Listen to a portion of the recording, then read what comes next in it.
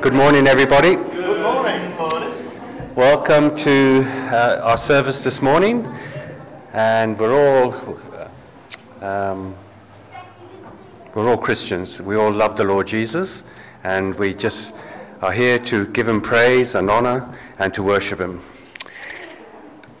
So if you're a Christian who has some doubts about your faith, about Christianity, or if you're not a Christian and you have doubts about what Christianity is all about, whether it's true or not, now's the time to be here, because the next couple of weeks, Graham is going to be preaching about doubt. So as we open our time together as a family, let's pray. Heavenly Father, thank you that we can gather freely without oppression to worship you. Be with us as we hear from your word, as we sing your praises, and as we converse with you. Help us to grow in our knowledge of you and what you want us to do. Please be with Graham as he speaks to us from your word, and help us to be attentive to your teaching. Above all, may we honor and worship you as we should, our true and living God. We ask this in the name of your Son, Jesus, our Savior. Amen. Right, we're going to stand and sing.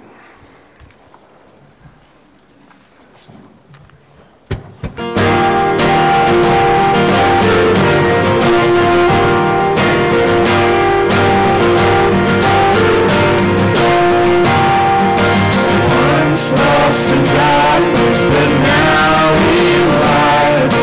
Once torn apart, now reconciled. Once unforgiven and all alone.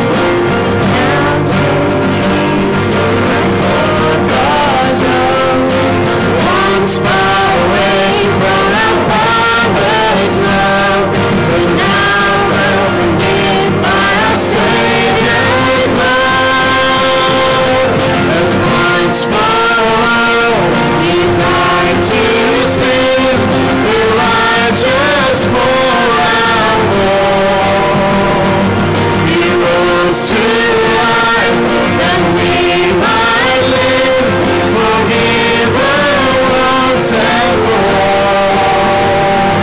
Forgiven once and for all.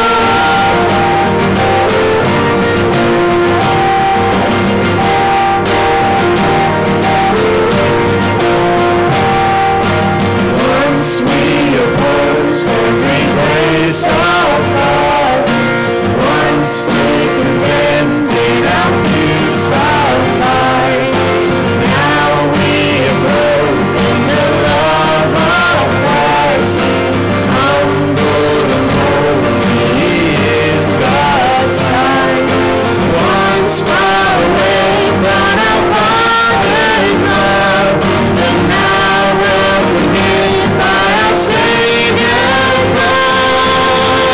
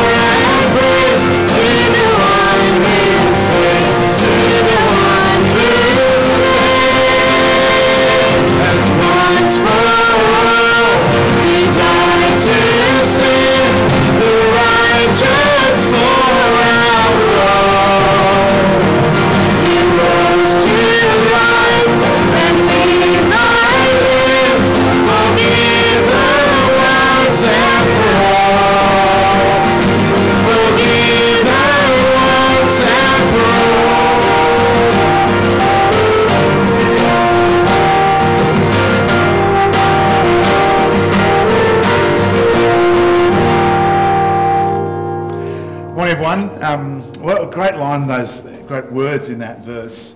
It's a great song of assurance that Jesus has paid the price for our sin once and for all. We can trust him. We can be right with God when we trust him.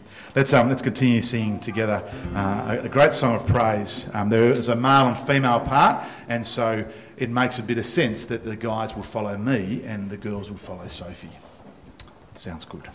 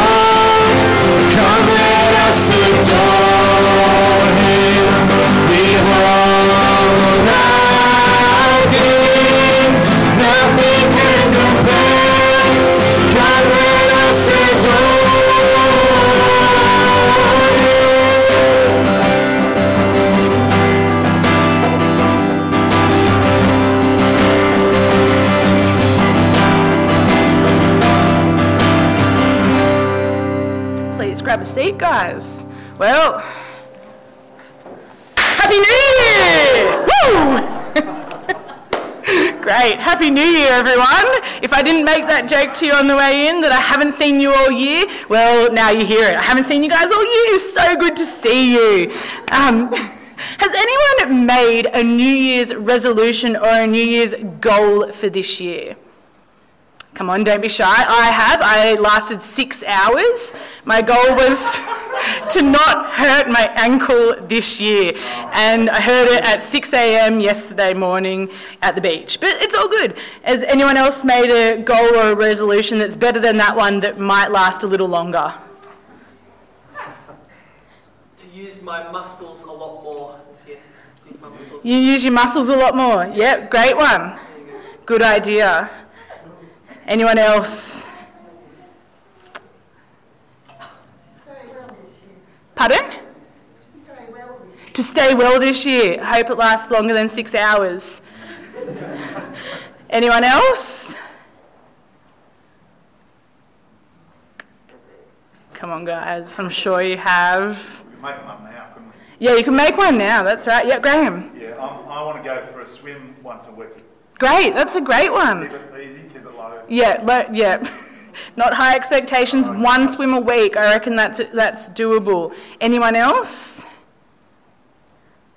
Did I see a hand up over this side? Oh, yeah. Eli. Swim every day. Swim every day. Hey, Eli, did you swim yesterday? You did. You didn't. Mum's like, no. Well, sorry, yours. From now on, maybe you can. Yeah, maybe we'll see how that one. I'll ask you next week how that one goes, Eli.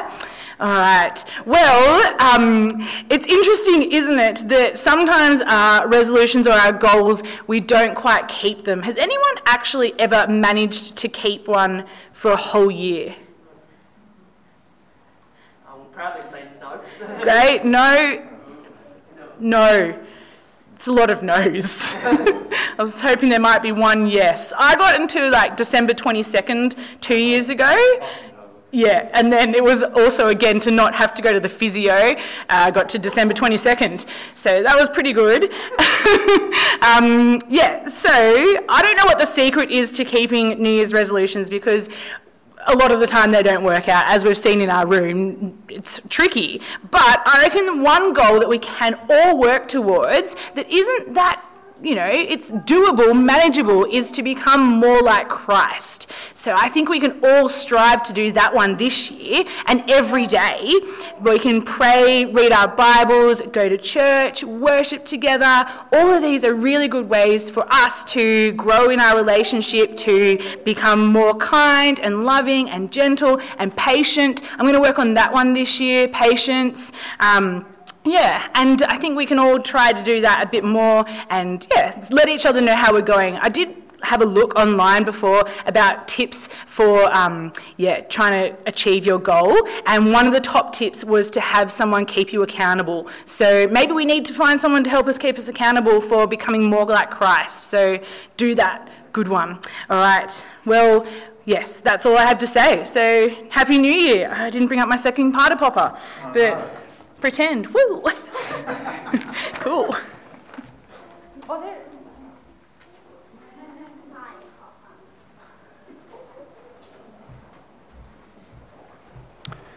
Our Bible reading this morning comes from Matthew chapter 16,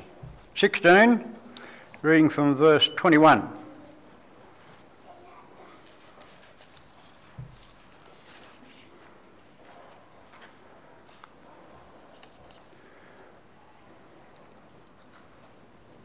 Matthew 16, verse 21. From that time on, Jesus began to explain to his disciples that he must go to Jerusalem and suffer many things at the hands of the elders, chief priests and teachers of the law, and that he must be killed and on the third day be raised to life. Peter took him aside and began to rebuke him. "Never, Lord," he said, "this shall never happen to you." Jesus turned and said to Peter, "Get behind me, Satan. You are a stumbling block to me, and you do not have them in mind the things of God, but the things of men." Then Jesus said to his disciples, "If anyone would come after me, he must deny himself and take up his cross and follow me.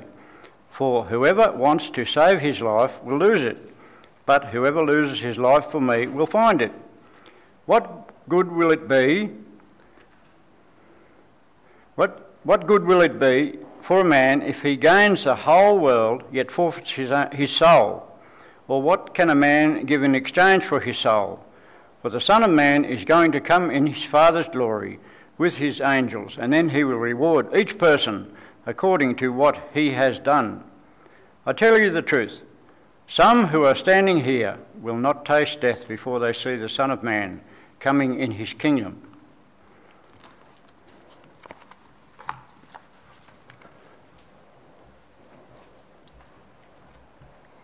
The second reading this morning comes from Luke. Last chapter in Luke, chapter 24. Luke 24, verses 36 to 48. While I was still talking about this, Jesus himself stood among them and said to them, "Peace be with you." They were startled and frightened, thinking they saw a ghost. He said to them, "Why are you troubled, and why do doubts rise in your mind? Look at my hands and my feet. It is I myself. Touch me and see. A ghost does not have flesh and bones, as you see I have." When he had said this, he showed them his hands and feet. And while they still did not believe it because of joy and amazement, he asked them, "Do you have anything here to eat?" They gave him a piece of broiled fish, and he took it and ate it in their presence. He said to them, "This is what I told you while I was still with you. Everything must be fulfilled that is written about me in the law of Moses, the prophets, and the Psalms." Then he opened their minds so they could understand the scriptures. He told them, "This is what is written, the Christ will suffer and rise from the dead on the third day, and repentance and forgiveness of sins will be preached in his name to all nations, beginning at Jerusalem. You are witnesses of these things."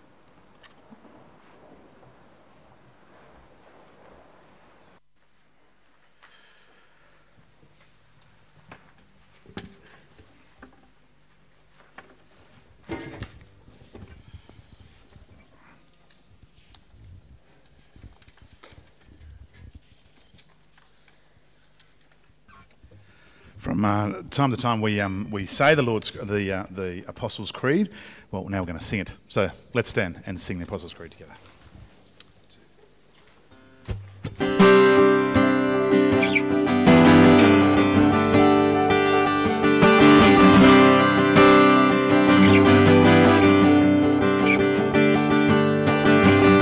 Our Father everlasting, the all-creating One, God Almighty, through your Holy Spirit, conceiving Christ the Son, Jesus our Savior. I believe in God our Father, I believe in Christ the Son, I believe in the Holy Spirit, our God is three in one. I believe in the resurrection, that we will rise again, for I believe in the name of Jesus.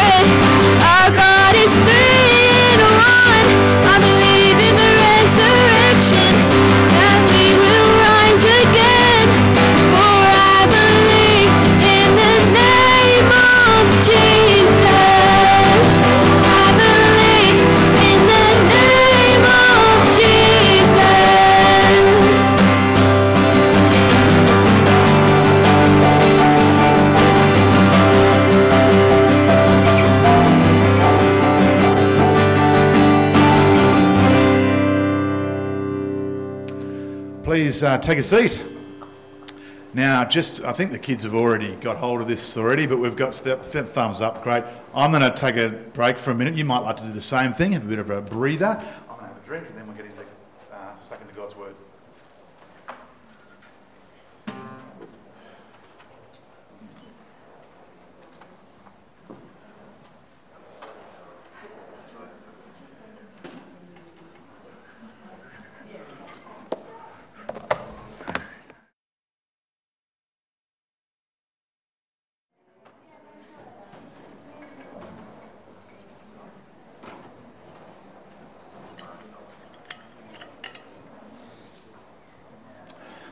I picked a few songs that were a bit higher this morning. Sophie and I were struggling a bit there, but I hope you did okay. Great to have the sax playing with us. It's excellent. Thanks, Sam. It's wonderful, I think. Well, Happy New Year to you. My name's Graham. If you don't know me, one of the ministers here. New Year's resolutions are funny, aren't they? I heard horrific statistics of, they only 8% of them succeed or something like that. But hopefully you'll do better than that. It's a bit depressing, isn't it? Horrible way to start. Okay, well, let's keep going. There's an outline, there's a blank in your January bulletin. So you might want to scribble some notes down, if you like, in that blank. But I'll try to have most of the sermon outline up on the screen so you can follow along. We're going to be focusing our time in a few books, and I'm going to have some scriptures up on the screen. You can see this is where our series is going, by the way. So today we're looking at what is doubt, and next week the danger of doubt. How can I be sure? Overcoming doubt, and finally in the last week of January, growing in confident faith. This is a really great week to bring a friend along to church. I know a lot of people are away on holidays, and that's what happens in January. That's okay. But if you have the opportunity to, invite a friend to church, especially if you've been talking with someone about Jesus and you've been taking that next step that we often talk about. This might be that next step. Bring them along to church, and they can hear the gospel. They can hear the good news about Jesus as we talk about doubt. Anyway, how about I pray for us? Well, we're going to have a Q&A at the end too, so if you've got a question, maybe scribble it down, and there'll be an opportunity at the end to ask a question or a word of encouragement or something like that. So let's pray. Father, we thank you for your word to us today. We thank you that we can believe, and we can believe in the resurrection. We can believe in the Holy Spirit, that you are God, as we've just been singing. We can believe in your Son. Lord, we pray today as we hear your word and we think about this topic, Lord, you can work in our hearts and minds, and that we can take action as a result of what we hear. In Jesus' name, amen. And welcome to, if you're watching at home. So if you're away for a week and you miss a week, you can catch up on our YouTube channel and follow the sermon that way. Well, when I became a Christian, I guess looking back, I was confident that I had overcome my scepticism and any sort of unbelief.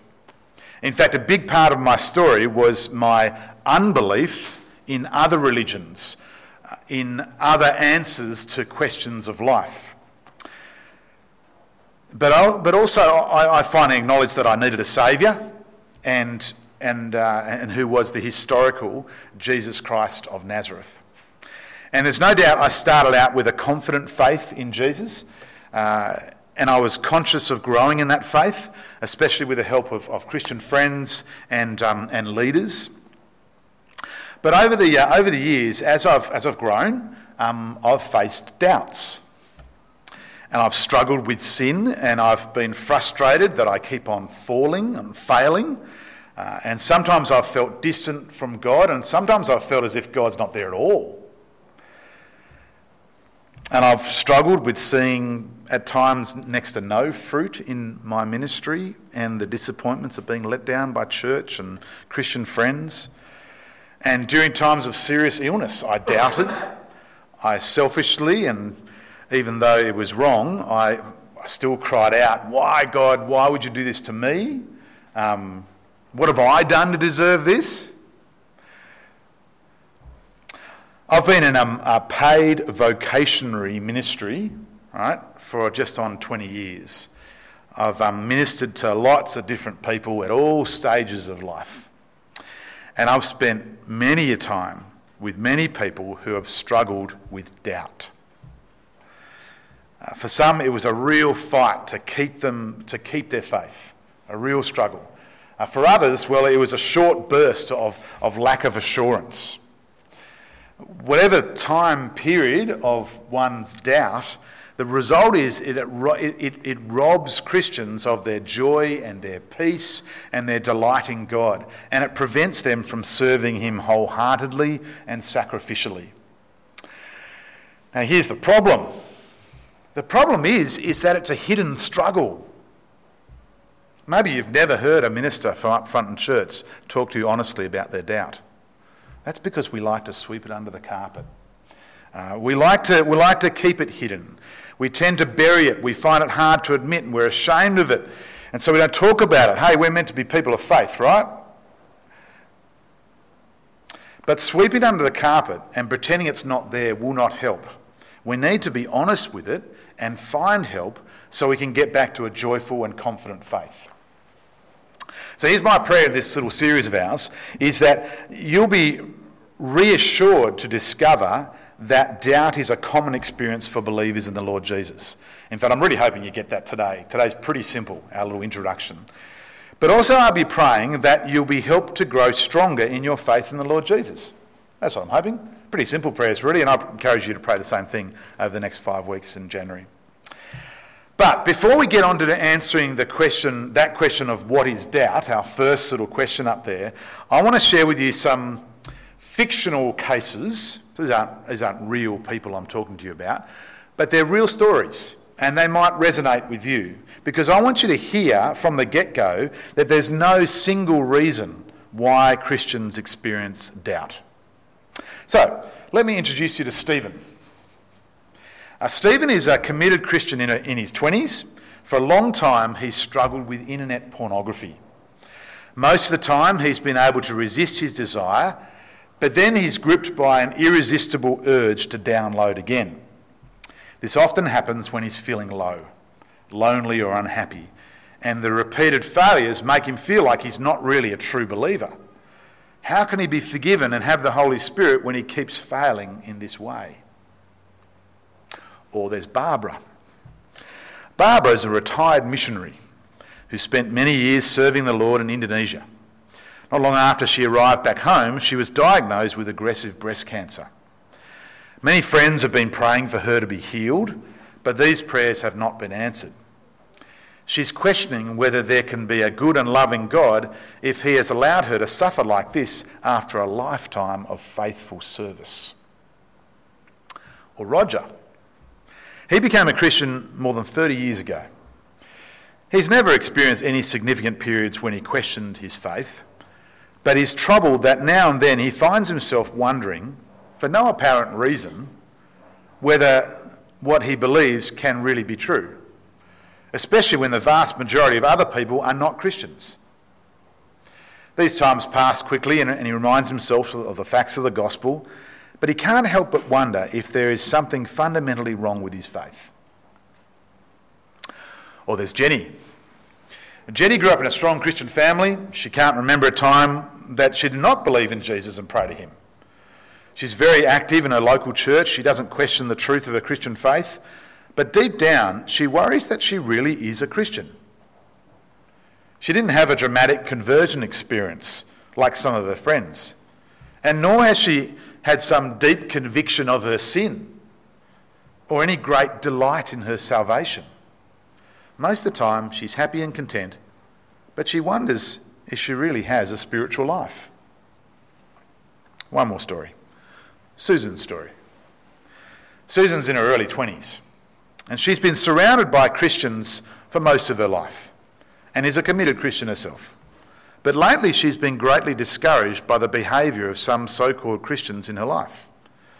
People who say they're believers but don't act like Jesus is their Lord at all. And this has caused Susan to doubt what difference believing in Jesus actually makes. And if following Jesus means being aligned with these people, well, she doesn't want to be part of that at all. It's made her doubt her commitment to church And how can God save people like that anyway? Well, I don't know, any of those resonate with you, maybe. We could keep going. There's lots of other stories I could tell you about. Real people, or real stories. Those aren't real people, but they're real stories. Real experiences that Christians have when it comes to doubt. And maybe some of them resonated with you. But friends, here's the good news. Right? The good news is we might like to keep doubt hidden, but the Bible sure doesn't. The Bible doesn't keep it hidden. It tackles the problem head on. And to quote a helpful book on the subject, the Bible admits that doubt will be a problem for all of God's people for some of the time, and for some of God's people for much of the time. Probably the most famous doubter in the Bible is, of course, thank you, Thomas. Yeah, Thomas is probably the most famous doubter. He gets a nickname, Doubting Thomas.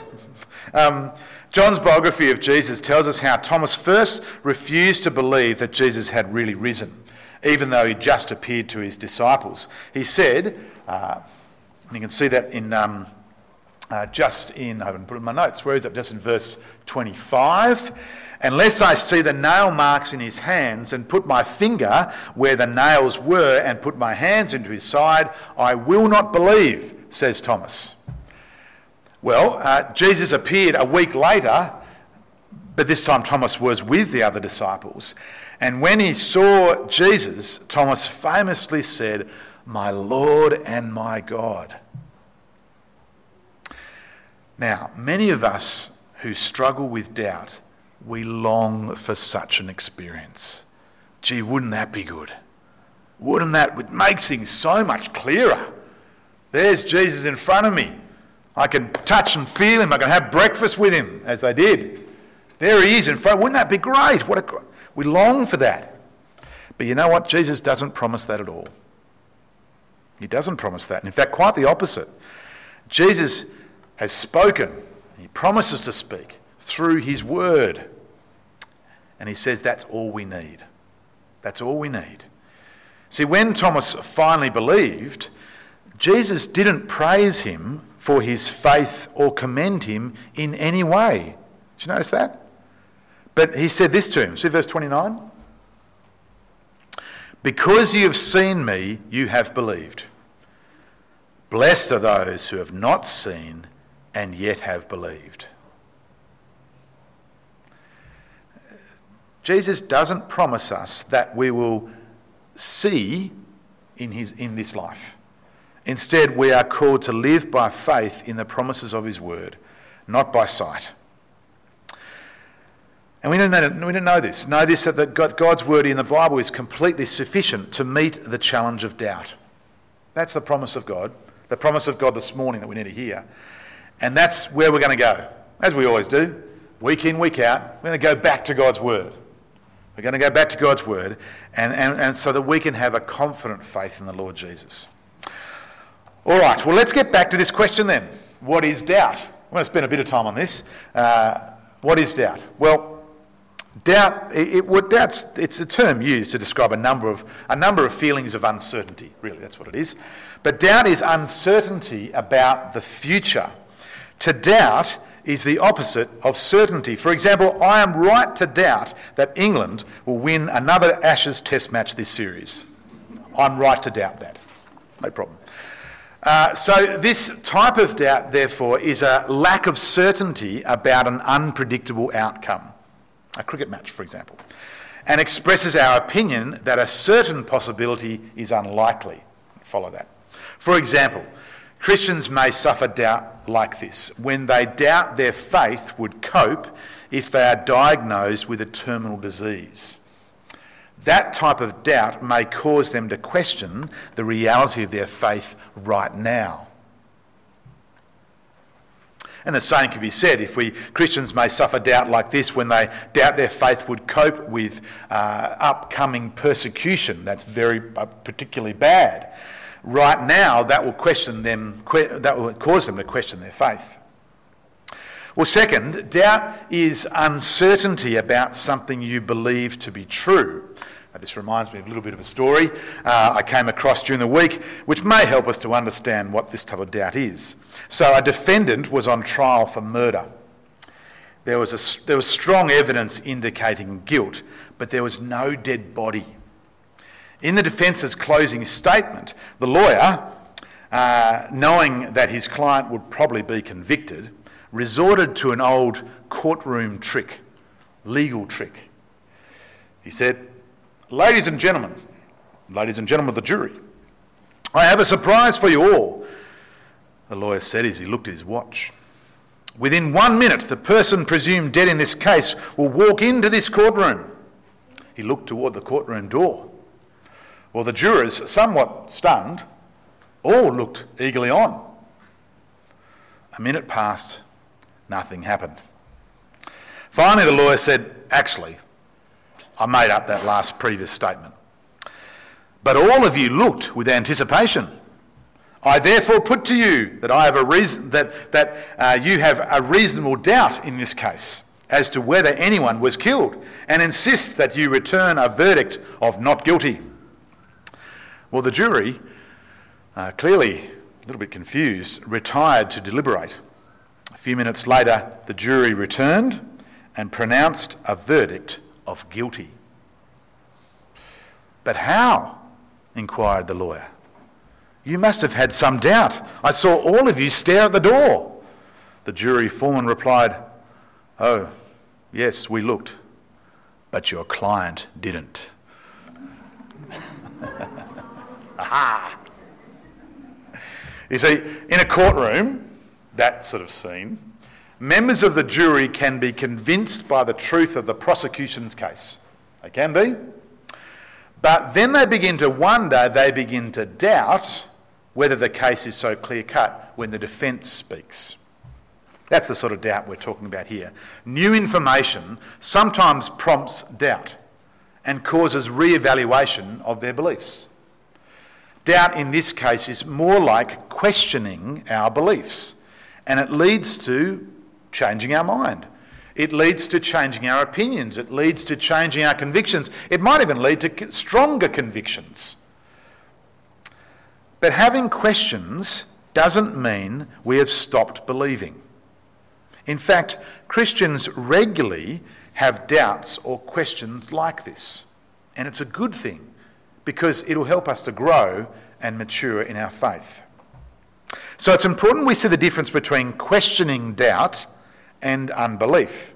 Sometimes Christians use different language so as we can know the difference between questioning type of doubt and unbelief. So, for example, a person over a period of doubt in their life may believe that the Christian faith is objectively true, but doubt whether they're truly a Christian. And this uncertainty is really what we might just call a lack of assurance, which is not the same as unbelief. And the way we go about tackling the problem is also different.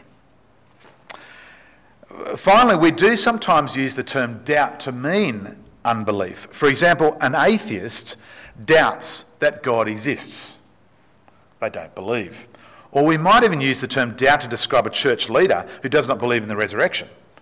So-and-so doubts the resurrection. Well, what he really means is they don't believe it.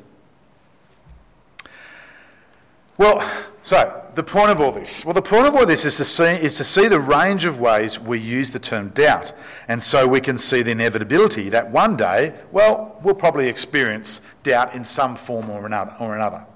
At times, that'll mean questioning something we believe, and this will be good if it leads to a deeper conviction of our faith or some new conviction which is more accurate from God's word. But we cannot be complacent about our doubts because the Bible warns us strongly of the danger of unbelief. We'll pick up again this next week. Many of us feel our failure acutely when we experience doubt. And of course, this is made worse when we never talk about it. We know the stories of the heroes of the Bible who trusted God in extraordinary situations, and so we feel like a failure in comparison. Oh, I'm not like that guy. But the truth is, when we read the Bible carefully, we see that virtually all of God's heroes experience times of doubt. Now, the best example of this is in Hebrews 11. It's a bit of homework for you this week if you like. Read through Hebrews 11, you can follow through some of the stories. When we read of these heroes of the Old Testament in Hebrews 11, and we're urged to follow their example, but many of these heroes experienced doubt. So Abraham's a good example. Abraham doubted that God would keep his promises to him. Twice he passed his wife off as his sister so he could keep safe, because he feared for his life. Even after God had promised him a son, he put together a plan with his infertile wife to have a child by her servant. He doubted. In the end, Abraham's faith and perseverance was forged through a battle with doubt. Same's true for Moses, same's true for Gideon, same's true for Elijah, for Job. List goes on. And then when we jump over to the New Testament, the same sort of pattern continues. Even when Jesus was with the disciples, they struggled with doubt. Peter doubted that Jesus actually had to go to Jerusalem to suffer. Ian read this to us before. He said, you might remember what Peter said to Jesus. He said, "Never, Lord. This shall never happen to you." And in a classic, famous line from Jesus, Jesus says, "Get behind me, Satan. You don't have in mind the things of God." Peter doubted. And we've already heard the story of Thomas. But it wasn't just Thomas. All the disciples found the resurrection hard to believe. Luke 24, verse 38 to 39. Jesus said to them, "Why are you troubled? And why do doubts rise in your minds? Look at my hands and my feet. It is I myself. Touch me and see. A ghost does not have flesh and bones, as you see I have." That's what Kath read to us before. And even after the Holy Spirit was given at Pentecost, after all that happened, Peter, when told to go to the Gentiles, when told to go to the nations, what does he do? He doubts. He doubts. He doubts whether he should preach the gospel to the Gentiles. That's Acts 10. James urges believers not to doubt, but to pray with faith. James 1 verse 6. And in Jude 22, Jude commanded the church to be merciful to those who doubt. In fact, doubt has been around since Adam and Eve questioned God's plan for them. That means that we actually live, as the Bible tells us from Genesis 3, we live in a fallen world, an imperfect world, a world that is impacted and by sin and has spiritual darkness at its core. So doubt should not surprise us. In fact, faith, trusting in God, that should be the real surprise. True faith that triumphs over unbelief is always a miracle of God. So, if you're sitting here today or watching online and you've struggled with doubt, very simple message today as we start our series. I want you to be encouraged. Be encouraged if you've struggled with doubt. The fact that you doubt does not mean you can't be a Christian. Doubt is not the same as unbelief. Many Christians, many heroes of the faith have struggled with doubt. But here's where the rubber hits the road. We can't afford to ignore our doubt. We can't afford to sweep it under the carpet. I like what Beck said about having a buddy, someone who would keep you accountable in your New Year's resolutions. Maybe this might help. Someone to talk to about your doubt. We can't keep pretending it's not there, hoping it'll go away. We need to deal with it and make sure it doesn't develop into unbelief. So, keep coming along to our summer series. If you miss a week, you can catch up online. Go to our YouTube channel and follow them through. We must use our doubt as an opportunity to develop a more confident, resilient and mature faith. How about we pray, and then we'll see if anyone's got any questions. You might have a question about what are we going to do in the series. That's probably true as well, so you can ask that too. All right, let me pray. Father, as we remember and celebrate over Christmas time, we thank you that you came to this earth in flesh and blood in your Son, Jesus, to reveal yourself to us. And so today we pray that we put our trust in the Lord Jesus. Lord, help us not to doubt, but when we do, we pray that we'll use that doubt to question and then to grow and then to mature. We thank you that we've got real examples of real people in the Bible who struggled with doubt. And Lord, maybe just like Peter, who struggled with doubt, but then kept coming back to you, Lord Jesus, and trusting in him. And so we pray that we can do the same thing over this series. We thank you for your kindness to us. We thank you for church. In Jesus' name, amen.